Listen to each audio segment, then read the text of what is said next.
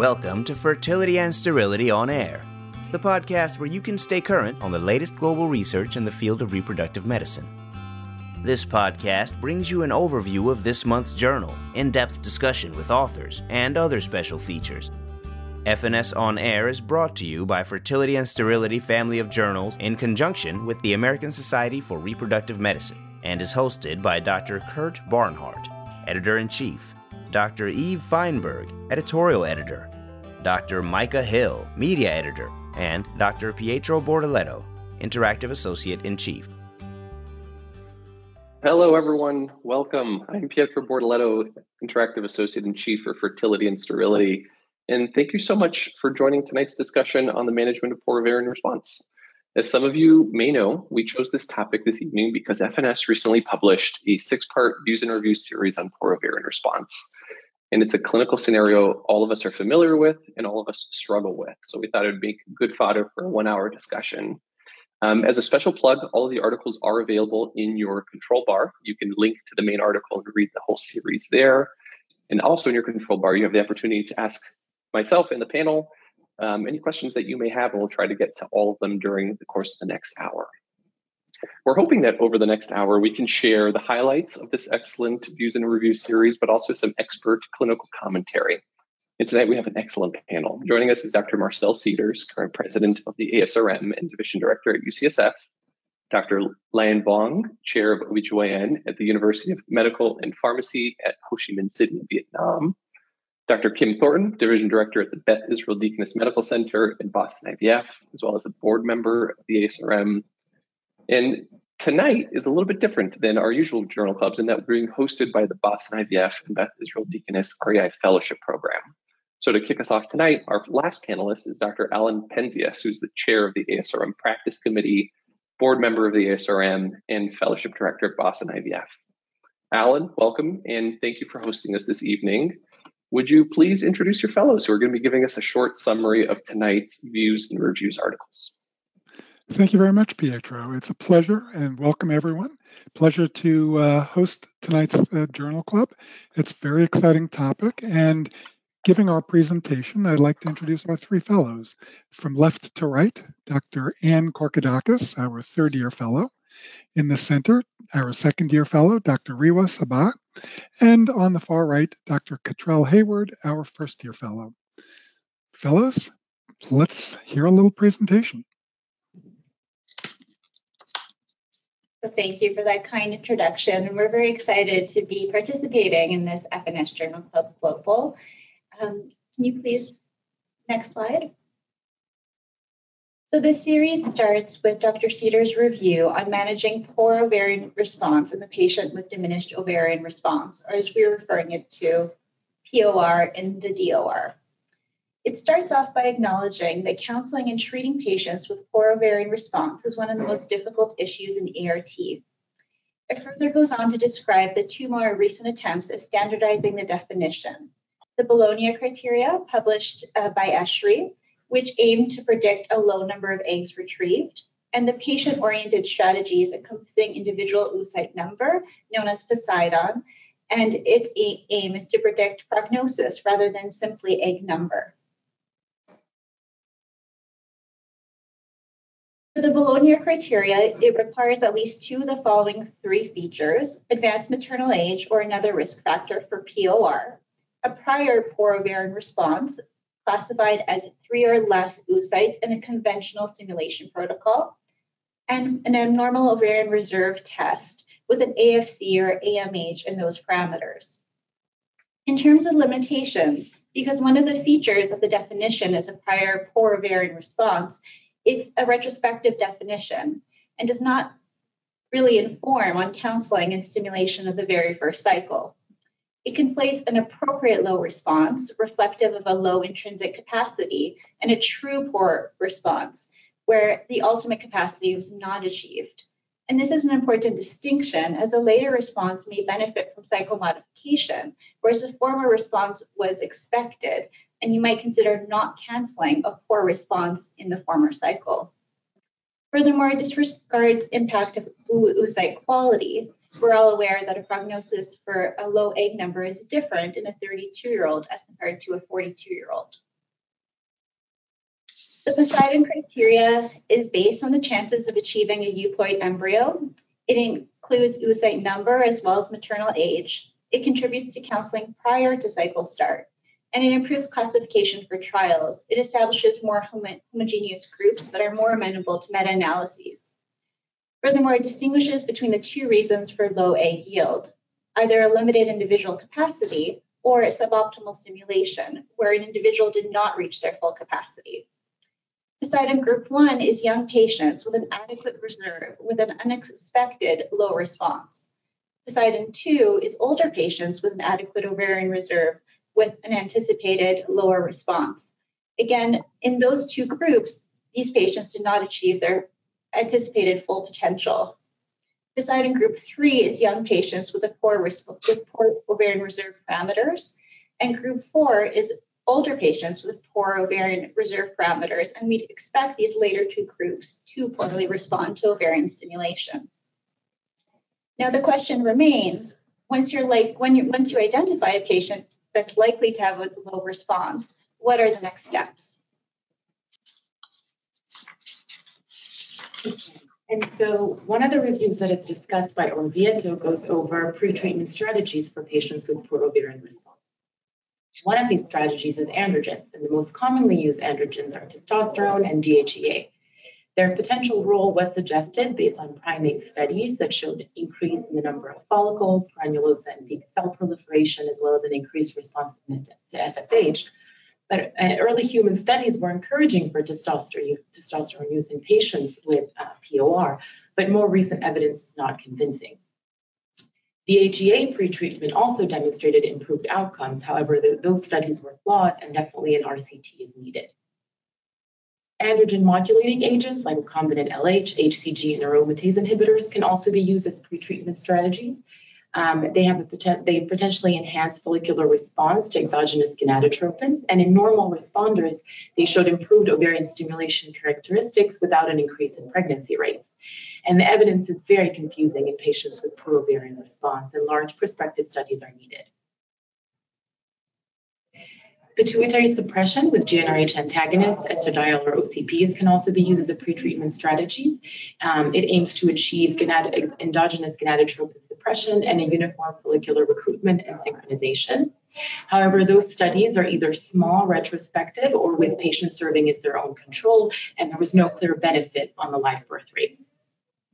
A combination of pituitary suppression and androgen modulating agents can be used as well, achieving higher number of follicles on the day of trigger and a higher number of oocytes retrieved.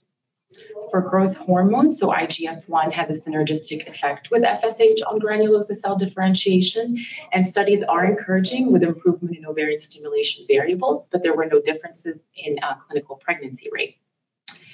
Coenzyme Q10 was hypothesized to reverse the age-related decline in oocyte quality and quantity, but there was no clear advantage regarding pregnancy and live birth rate.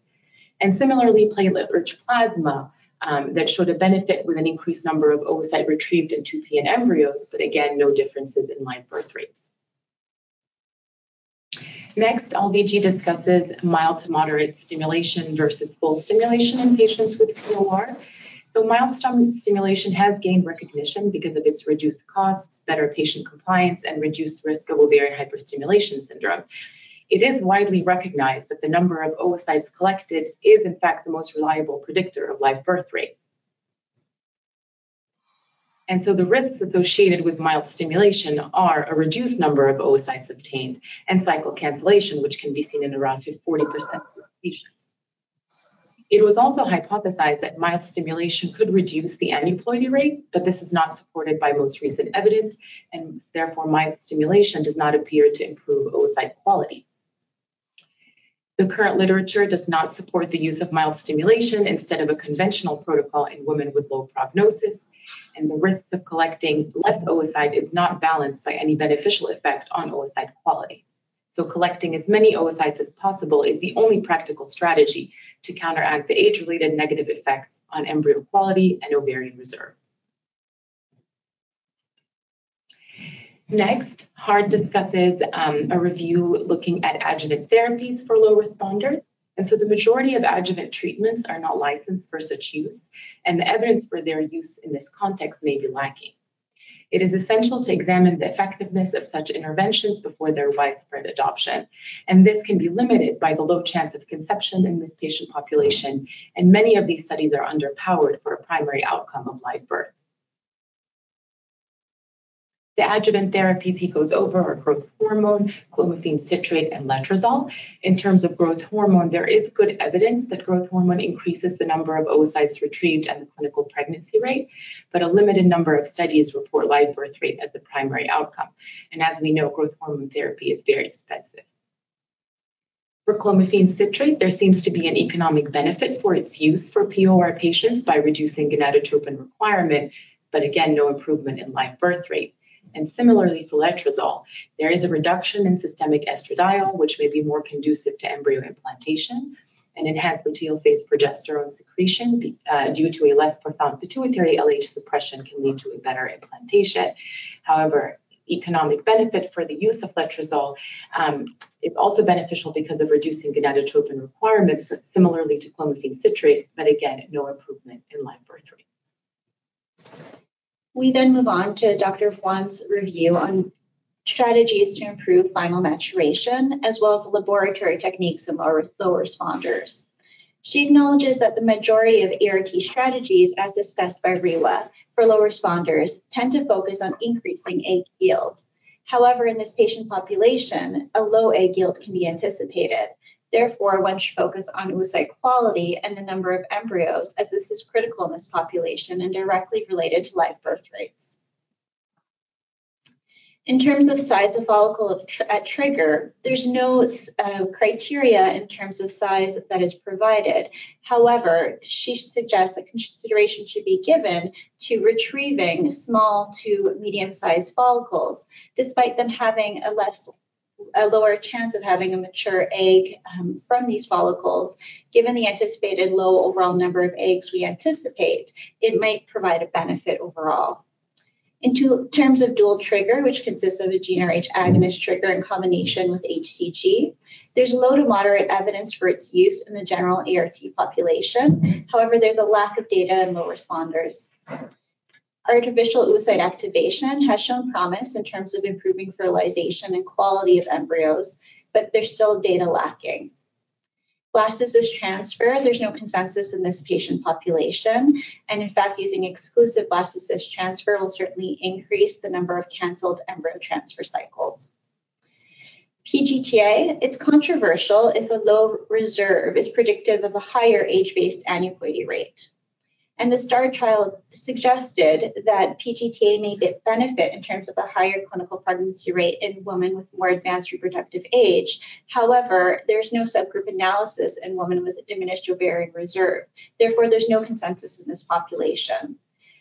You also need to factor in the potential for loss of viable embryos using this technique in terms of extended culture, biopsy, freezing, and misclassification. We conclude with when is the right time to stop autologous and IVF cycles in poor responders by Dr. Kackman. Certain patients have a very low and in some cases non-existent chance of becoming pregnant using autologous eggs. It's therefore our responsibility to determine when treatment is truly futile, which is defined by the ethics committee as a chance of live birth of less than 1%. At times, this puts our professional duty at odds with patient autonomy. When making these decisions, it's important to look at maternal age, ovarian reserve, prior treatment outcomes, and a center-specific success rates for a particular patient profile.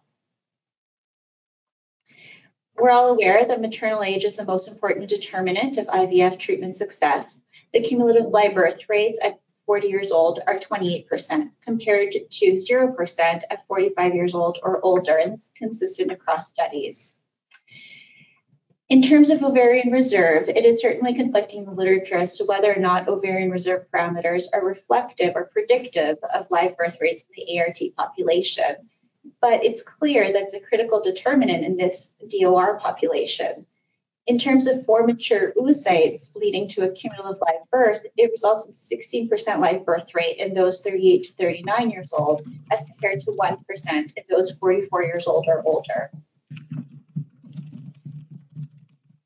There's strong evidence that 45 years old can be used as a maximum threshold for autologous IVF cycles, and after that should be considered futile and be discouraged. For those under 45, recommendations should be based on female age and expected ovarian response. You need at least 3 to 4 embryos to have at least a chance of a live birth at 44 to 45 years old, which would likely require multiple cycles. It may be more appropriate to try more autologous IVF cycles in younger patients before recommending egg donation. And you need to take financial and emotional distress into consideration with decision making. Fertility practices should develop patient-centered policies to guide these making these decisions, and that provides some support for the healthcare providers in the practice. Furthermore, you should counsel patients on alternative ways of achieving parenthood through egg donation, embryo donation, and adoption. Mitochondrial enrichment, telomerase reactivation, CRISPR, and Cas9 were described. However, it's clear that they're not ready for clinical use at this time. And so we wanted to start the discussion with a question directed to you, Dr. Cedars. And so it seems like there's some variation among providers, among different organizations as to what poor ovarian response actually is. And so we were wondering if you can give us some insight into how you define a poor ovarian response in your own personal practice. Thank you. And that was a great introduction to the session. So I appreciate that. Yes, I think it's very important, and Poseidon has done this, to separate the patient who has a low egg number. Is that diminished ovarian reserve, that her intrinsic capacity is low, or does she have a higher capacity that she has not achieved in that cycle? And I think it's very important, and this is one of the problems with prior studies, that those two things have been grouped together.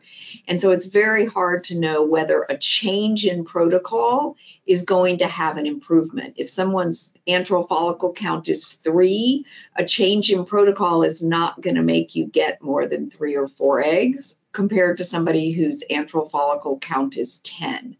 And so I think one of the strengths of Poseidon was separating those with an expected low response, which I would term diminished ovarian reserve, which is separate from a poor ovarian response, which is someone with capacity who responds less well. And oftentimes I think these definitions there's the clinical aspect of the definition, there's the research aspect of the definition, but practicing in a state that's mandated, there's also the insurance coverage aspect of a definition. Kim and Alan, when you are dealing with the DOR, POR, and insurance, how do you navigate that kind of very careful dancing that happens with making sure that patients continue to have access to more treatment if you really think that they have a shot at having an improved response in a subsequent cycle? Great question. I think in a mandated state, I think one of the challenges that we have is that patients expect that they have the coverage where they should go forward.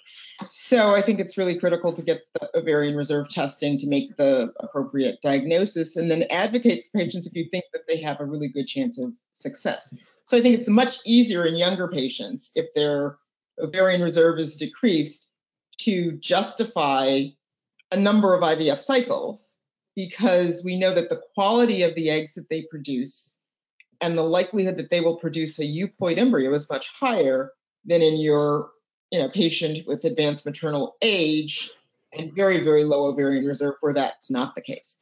We have the response to the insurance companies, if you will, where they have such clear guidelines as to who we can treat and who we can't treat, that we have to be, we end up following a lot of those guidelines, which is sometimes.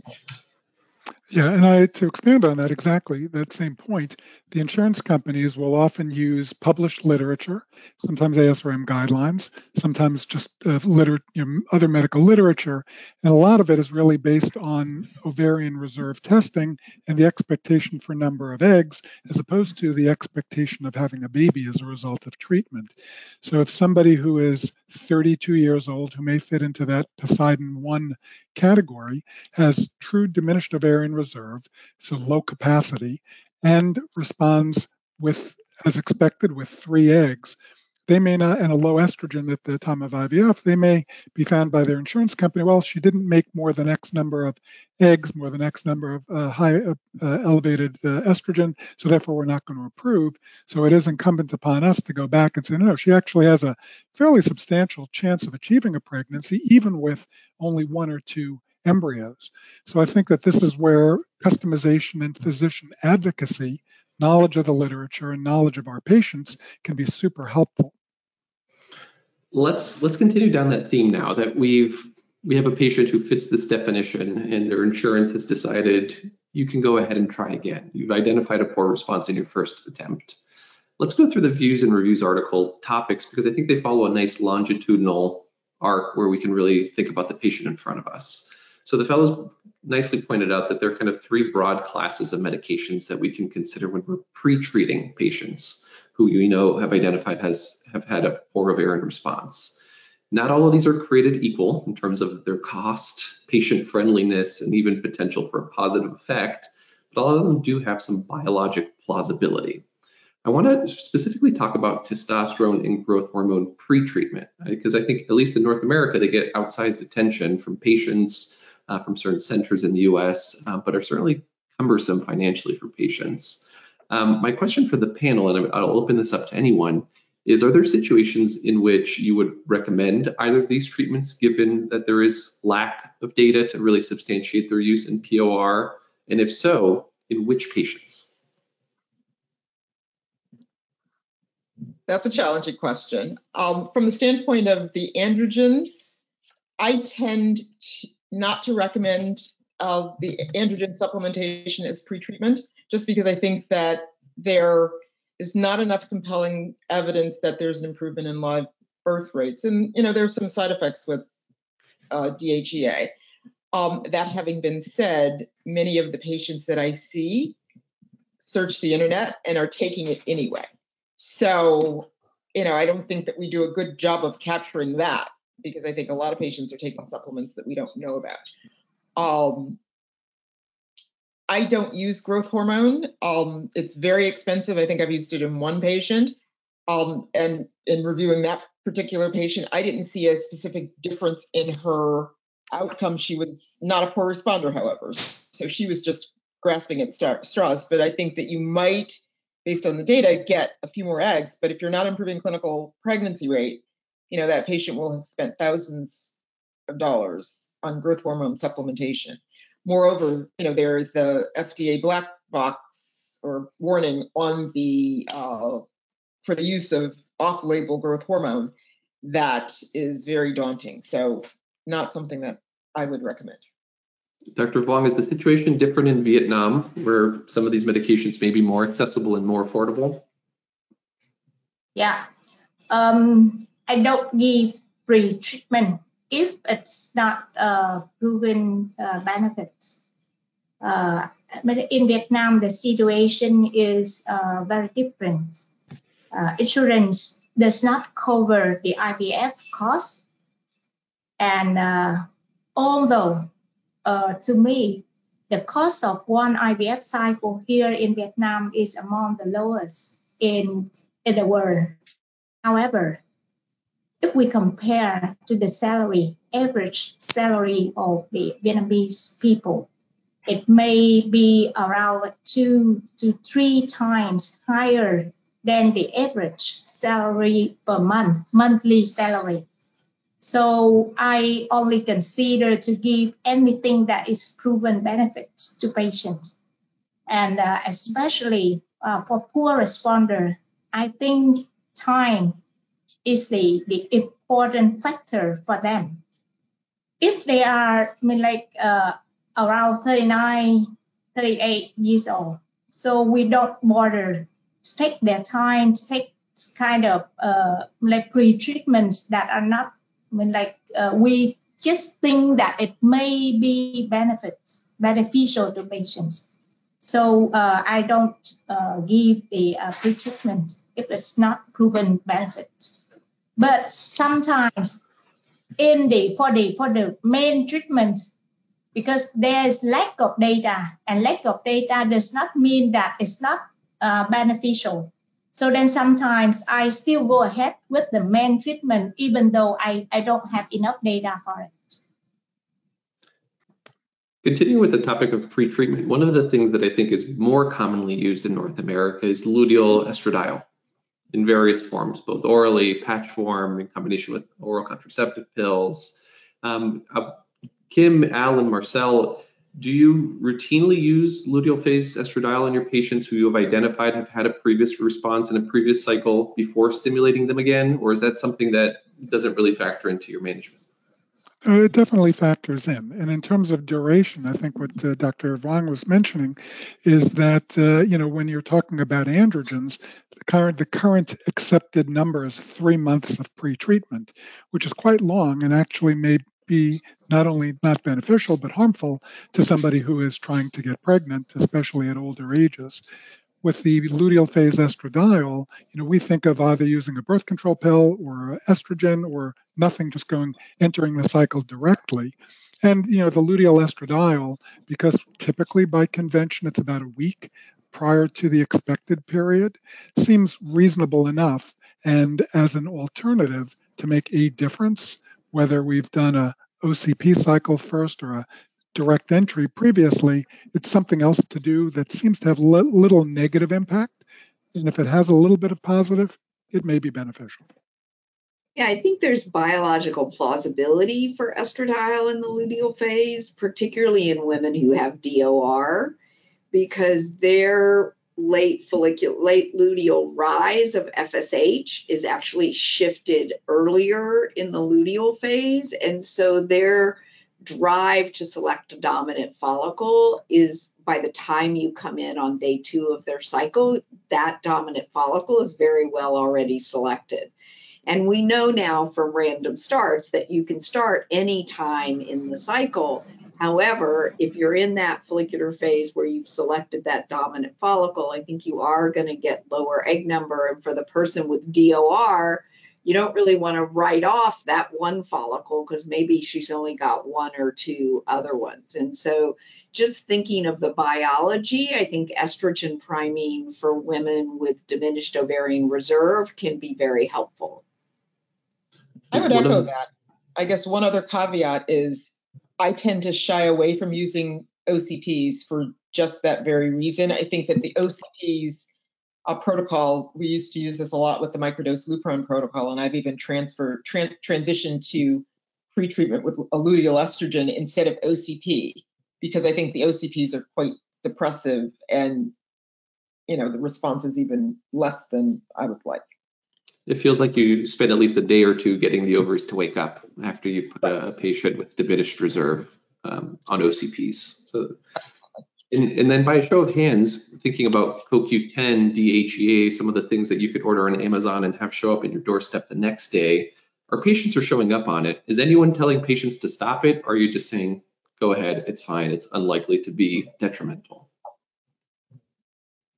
I'm not encouraging people, let's put it that way, because if they're using it already, I explain kind of the absence of evidence isn't evidence of absence, but the CoQ10 has been around for a while and still doesn't have a lot of positive data. If it makes them feel better, if they've invested in it, I don't see a harm, but I'm not advocating for it. It may have the mental effect, because patients can go on internet, they can get all the information, and unless it's harm, so then I'll advise them to stop. Otherwise, they can just I think it may have mental effects.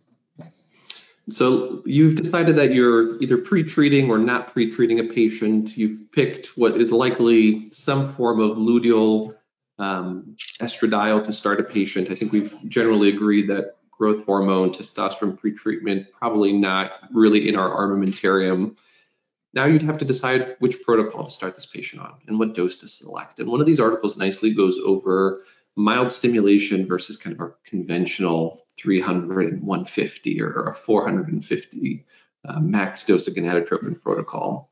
The fellows nicely pointed out that they're pretty consistently mild dose protocols have produced fewer eggs and lead to higher cancellation rates. which stands in contrast with what you're hoping to accomplish in a patient who's previously had a poor ovarian response. I think a lot of us utilized some version of a milder stimulation, but usually couple it with things like letrozole or clomiphene, at least in North America. If you use this approach, do you use it upfront, or do you use this as a second or third line protocol after they've had a poor response with antagonist or a microdose Lupron protocol? I think I used to use it as a second line if they had a limited response, because sometimes I think if you come in with a really high dose, you can almost downregulate the receptors, and I've seen people not respond at all. But I've shifted, and the problem with the data in that article is that, again, most of the studies looking at minimal stims or moderate stims have been in normal responders. And I think you absolutely will get less. But if I have somebody who's got less than 5 follicles, they don't get less. And so I have actually shifted to my primary protocol in someone who has less than 5 follicles, being a Clomid low-dose gonadotropin protocol. And that endogenous rise of FSH early in the cycle, I also, for reasons I really can't understand, as patients age, they tend to respond better to their own FSH than they do exogenous FSH. So I think there's benefit of that endogenous rise of FSH to start the stimulation, and then adding exogenous FSH still in a low dose to maintain growth. And when you say low dose, you mean 150 and 75? 150. 150. And then when you think about mild stimulation, be it with just mild stim or with Clomid or letrozole, does it then change your approach to how you're going to transfer these embryos? Because I think so often, at least here in the States, we've moved towards a frozen, upfront, biopsy, everything approach. And maybe for patients with poor ovarian response or diminished reserve, that may not be the best approach. Do you link the mild stimulation with a fresh transfer, Dr. Cedars, or do you still consider the potential for freezing and biopsying in these patients? True, unrelated. So those two things don't have anything related. The decision to grow to blast, to do biopsy, to do fresh, to do frozen, to me is unrelated to what my type of stimulation is, because in a lot of these people I have not seen, you're not necessarily looking at repetitive cycles if you're going to do this, and if the lining's adequate, and not everybody with Clomid, particularly with Clomid gonadotropin, is going to have a thin lining. So my decision about fresh versus frozen or blast versus PGT versus day 3 doesn't really have that much to do with my stimulation. And it might be, is this her first stimulation or is this her last stimulation? So one of the potential problems with doing fresh transfers is if they get pregnant and miscarry, they potentially lose time. So for patients with DOR who are older, they'll sometimes say, well, I want to bank some embryos, and then they'll do their fresh transfer in a last cycle. But I don't think you're going to go fresh, because you run that risk of losing time with a miscarriage. Yeah, and in terms of the selection of the mild protocol versus full dose traditional protocol, again, it's a little bit of counseling that goes into it, because if we can talk reasonably, depending on the patient's age, depending on what prior history they come into the clinic with, about what the expectations are, and if we're really only looking to achieve a few eggs, I think that the saved cost of the medicines, because sometimes that's an out-of-pocket expense, even in an insurance environment. Also, the number of shots, just thinking about the volume. If you're using 450 units of gonadotropin, using 2 different gonadotropins, adding an antagonist, you're talking about 3 shots a day potentially, for upwards of 2 weeks. So you're talking about 45, 50 injections, which may be so daunting that it makes the patient who fails to become pregnant just walk away from the whole thing, when in fact, if they just came back for that one more cycle, got that next embryo in the next cycle, they might succeed. So like Marcel, I think I'm a little bit more inclined to use the milder protocols when I truly believe that that it's a diminished capacity, not the diminished response to sort of an errant response with good capacity. Kim and Lan, does DuoStim have a role here when we're thinking about stimulation? We've talked about mild versus conventional, but we're seeing a lot of being written about the back-to-back stimulation for patients who have had a previous poor response. What's your experience, your thoughts, both from Vietnam and here in Massachusetts?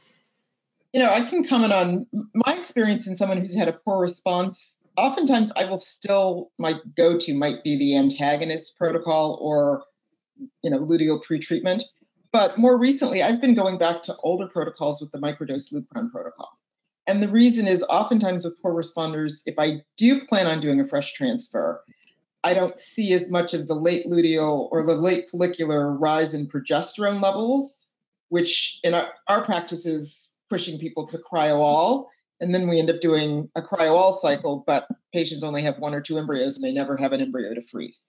So that has been my go-to. I think I do less minimal stimulation unless I've previously demonstrated that, increasing the dose hasn't made a difference.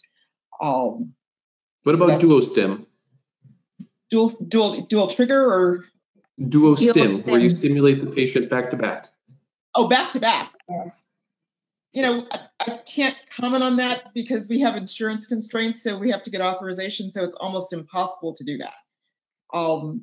In the cases where patients are paying out of pocket, I don't know if I can comment because I don't think we do it enough. What about in Vietnam? Yeah. So I will base on the ovarian testing result.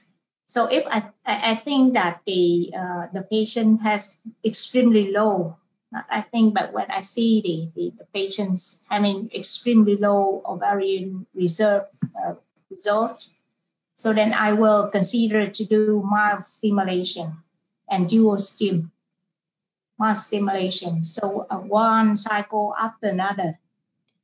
We just go ahead with the egg collection. Then 5 days later, start again another FSH stimulation, and we will accumulate the oocytes for embryos generation.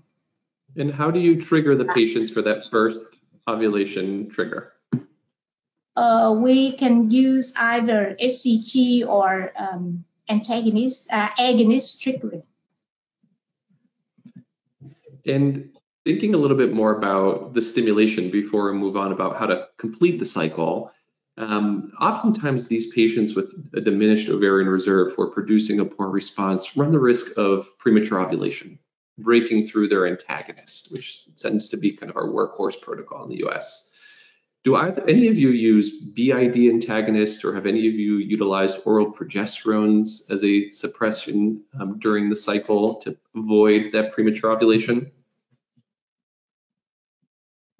I found that when people are breaking through, it's really there are times when you don't even notice an LH surge, so that you'll see that the LH is remaining low. So I'm not convinced that it's necessarily a pituitary breakthrough of LH surging causing luteinization of the follicles that are there. There may be some other paracrine or autocrine factor going on in some of those cases. And I think Kim was mentioning such a case to me today. We were talking a little bit about in the office. So they're fortunately far and few between, but it does seem to be some of the older patients with diminished reserve and who that happens. So I'm not convinced that adding other adjuvants to further suppress the pituitary, which is what, the addition of oral progesterone or something else, birth control pill, anything else in between, would necessarily alleviate from that problem. Yeah, and I agree with that. And I think it does lend, at least in my hands, to triggering earlier in older patients. And it's not even so much, it might be a little bit more in older and DOR, but older patients in general. And I think of it sort of the way I think of it and the way they behave is their granulosa cells just like kind of burn out, and their estrogens plateau, their progesterone may go up. And I don't think it's an LH surge either. I think you just can't push them as far as you can with someone who's younger. So I think you need, or at least in my hands, we would trigger them a little bit earlier rather than add something to prevent ovulation. Tell us what early means at UCSF. What is early on an antagonist protocol? So early on so it depends. I mean, if she's really DOR, she's not on an antagonist protocol. She's on a Clomid protocol, which are larger follicles. But if she's on an antagonist protocol, then, that might be somebody I'm going to trigger 16 to 17. I'm certainly not going to push her past 17. And Kim, what do you do when they're on a Lupron-based protocol? Might go 17, 19, 18, 19, that type of thing.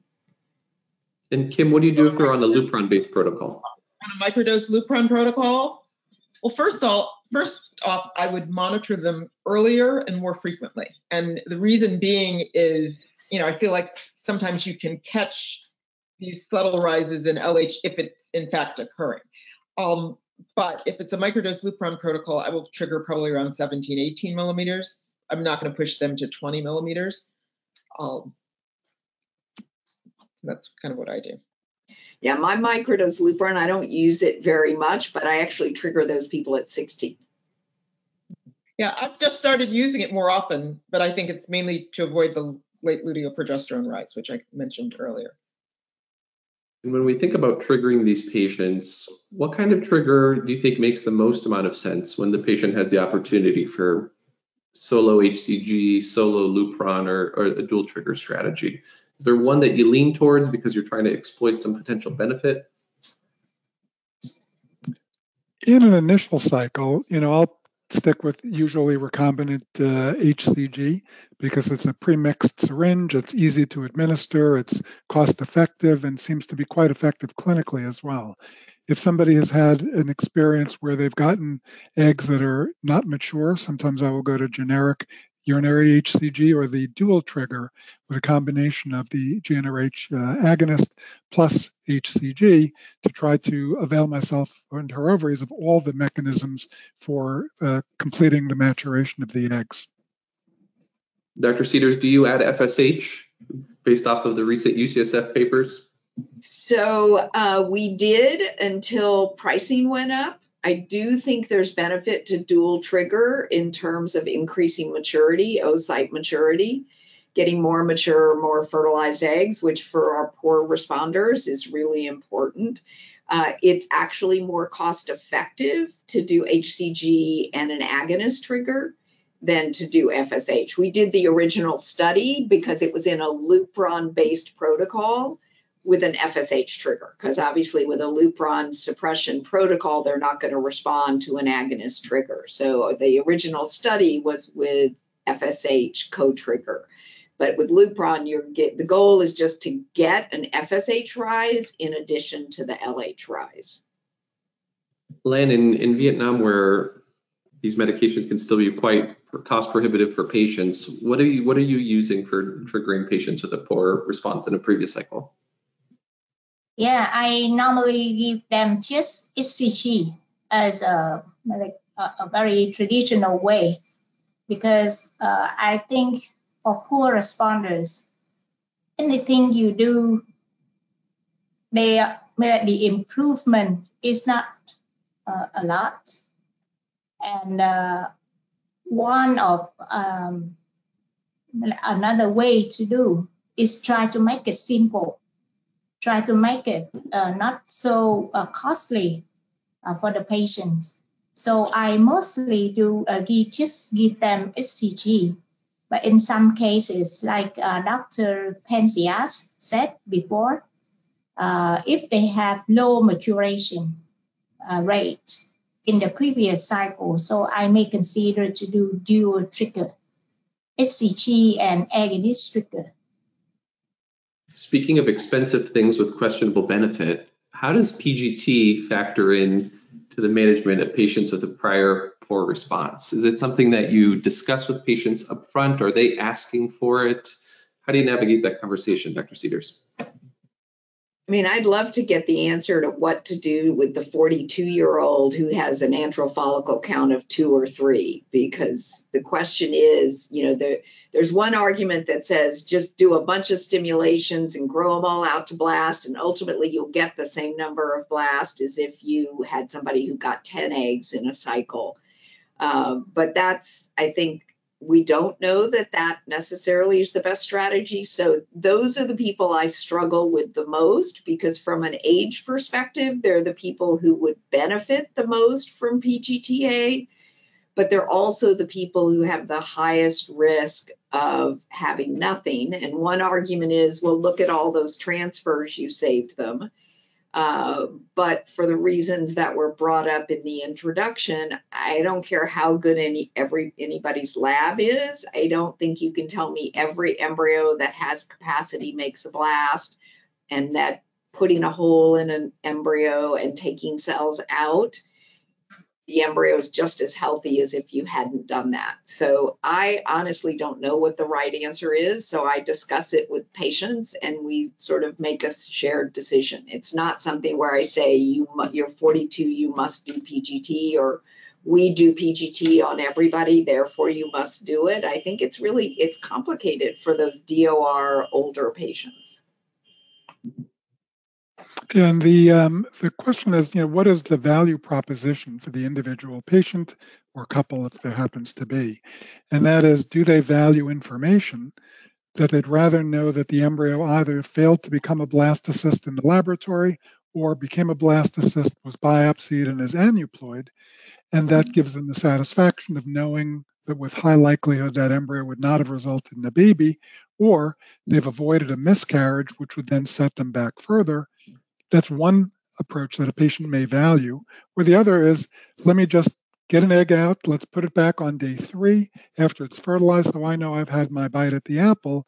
And if it works, fantastic. If it doesn't, I can get closure, because emotionally, I value the opportunity, because as Dr. Cedars said, not every embryo that can't become a blastocyst in our lab wouldn't become a baby.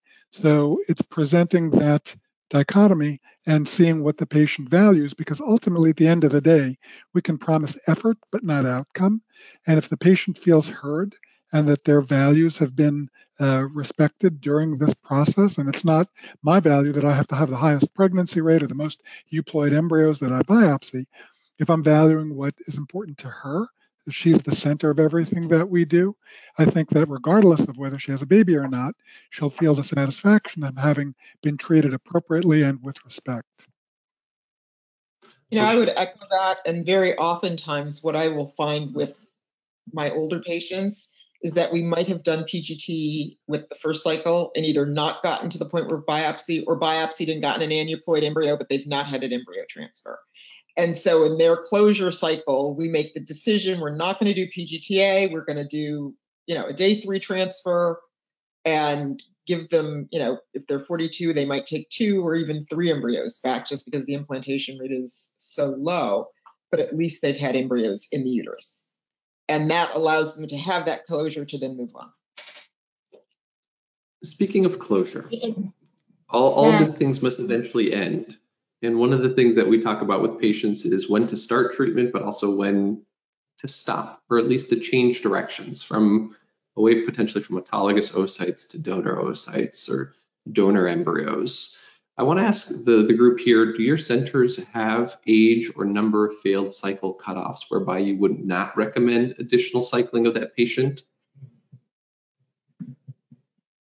And our center, we don't have like a policy. I think it really is very patient dependent. And like Alan said, it's going to depend very much on what that patient values and where they're coming from. And I think as long as you're being honest about what their chances for conception are and they choose to go forward, I do think just sort of at each interface between cycles, we talk about the failure and again, what the chances for success are. And, progressively, as Kim said at the beginning, you plant that seed for donor or adoption very early, and you bring it up at each sort of intercycle discussion.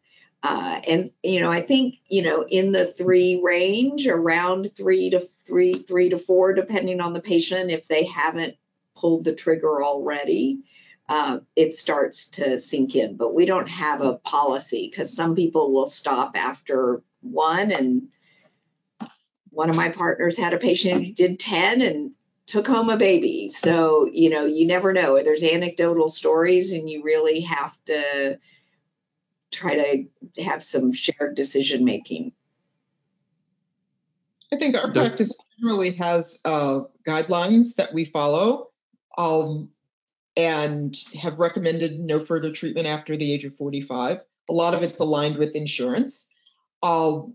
We have a patient care committee, and anybody who is cycling over the age of 45 is presented to the committee so we can review their previous cycles, etc. And, oftentimes we'll give one more or make recommendations for one more treatment cycle, even though, we know that the likelihood of conception in most instances, your patient aside, Marcel, is futile. And, take that approach so that patients are aware of the guidelines, and the physicians in the practice are aware of the guidelines. So we try not to run into a situation where we're doing, cycles ad nauseum, if you will. No, we do have a cutoff of 45. In my mind, I was thinking of the 42-year-old with low numbers, or 43-year-old, but we do have an age cutoff of 45. Except what about your person who's 45 and 26 antral follicles, the prior PCO who's now 45. But yes, we do have an age cutoff. Then Dr. Wong, in Vietnam. Yeah, in Vietnam, I think about 10 years ago, the Ministry of Health issued regulations on the limitation of age for infertile treatment, which is 45. But then after a while, there's no more limitation on age for treatment for patients. So I think advanced age female is very challenging situation because sometimes they come in, maybe a couple coming in, the wife, they just married like 1 year ago, and the wife now is 46, 47 years old. We cannot just tell them that, the cutoff is 45 and you have no more chance, things like that. So in Vietnam, in my real practice, I will give a thorough discussion, counseling to the patients and get them to share the decision-making process. And what is the oldest patient that you have had success with autologous oocytes in Vietnam, given that you may 48. potentially go above 45? 48. 48. So, yeah. And can you share with us how did that cycle go? What was your protocol and what was your approach to transfer? Okay, antagonist protocol, 5 cycles. 5 cycles, 300 IU per day as initial dose of goitrotropin, and one after another. Just like that, we accumulate the oocytes, and then we thaw all the oocytes to generate the embryos. And she finally got 3 embryos, but we transferred 2 embryos on day 3.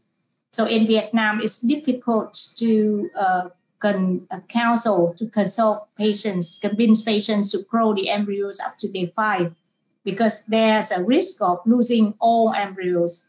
And although I know that the success rate with day 3 might be lower than day 5, and there's a risk of miscarriage too if we don't do PGT. But in Vietnam, PGT is not common. It's not common. We don't do for everyone. We just do in patients who have indications for it. let's say they have recurrent miscarriage, repeated implantation failure, or advanced age, female age, and patients agree to do it. So I think that's it. 45 years old, and she's like married just 2 years before. 2 years before she came for treatment. Yeah. I don't know that there are many patients who listen to this podcast or this journal club, but I think a lot of them would be excited to hear that 48 was the highest number that achieved a live birth. But Vietnamese people may be different from other population. Certainly. Yeah, because we don't have obese patients. Yeah, most of our patients have normal BMI 21 to 23.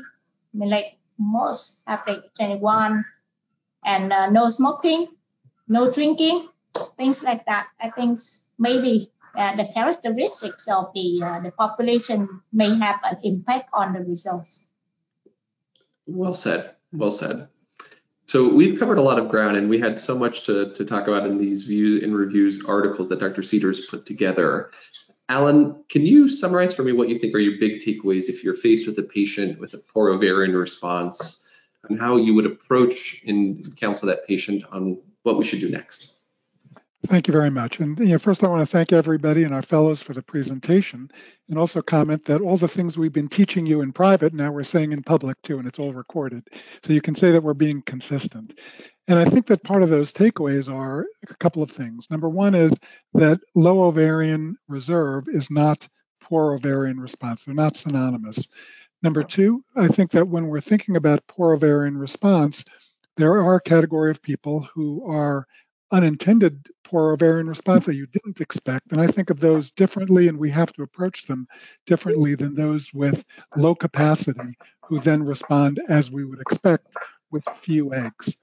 It's clear that from the different strategies that we do, whether it's pretreatment, whether it's adjuvants, whether it's mild stim or high dose conventional, that the number of eggs may vary with these things, but the number of babies tends not to. So that I think that the take-home message for everybody is that customization with good patient counseling is really kind of the key here, because when we're dealing with very few eggs and ultimately few embryos, how we achieve those embryos, what the expectations that the patient has, whether it will result in a freeze cycle using an adjuvant therapy like a PGTA or not. It's really important to incorporate what the value to the patient is, so that at the end of the day, if they have a baby, everybody's excited. But if they don't, they can feel that they did everything that they can do, and that we did everything in an evidence-based way and in a rational and humane way, so that they've been treated properly. I think that sums up exactly what I think the Views and Reviews was trying to convey, and how so many of us practice and manage these patients. Thank you, Alan. And thank you, panelists and fellows, for what I think was a really rich discussion tonight. The discussion tonight is going to be recorded and available for later. If you missed tonight or want to rewatch it or want to have your fellows watch it, I think there was a lot that was discussed here that's of value. I want to also plug our next journal club, which is happening live from the ASRM in Anaheim, California on Monday, October 24th at 3 p.m. Eastern, or noon if you're on the West Coast, where we're going to be discussing polygenic risk scoring and PGT specifically for polygenic risk scoring, which I think will be a fun debate to have in front of a big audience. Thank you all of you for joining before a long weekend, wherever you are in the United States or abroad. And that's all the time that we have for today. Thank you so much. And until we see you next time, bye-bye.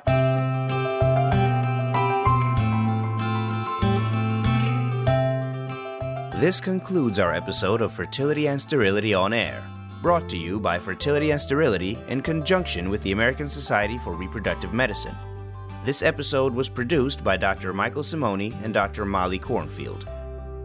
This podcast was developed by Fertility and Sterility and the American Society for Reproductive Medicine as an educational resource and service to its members and other practicing clinicians.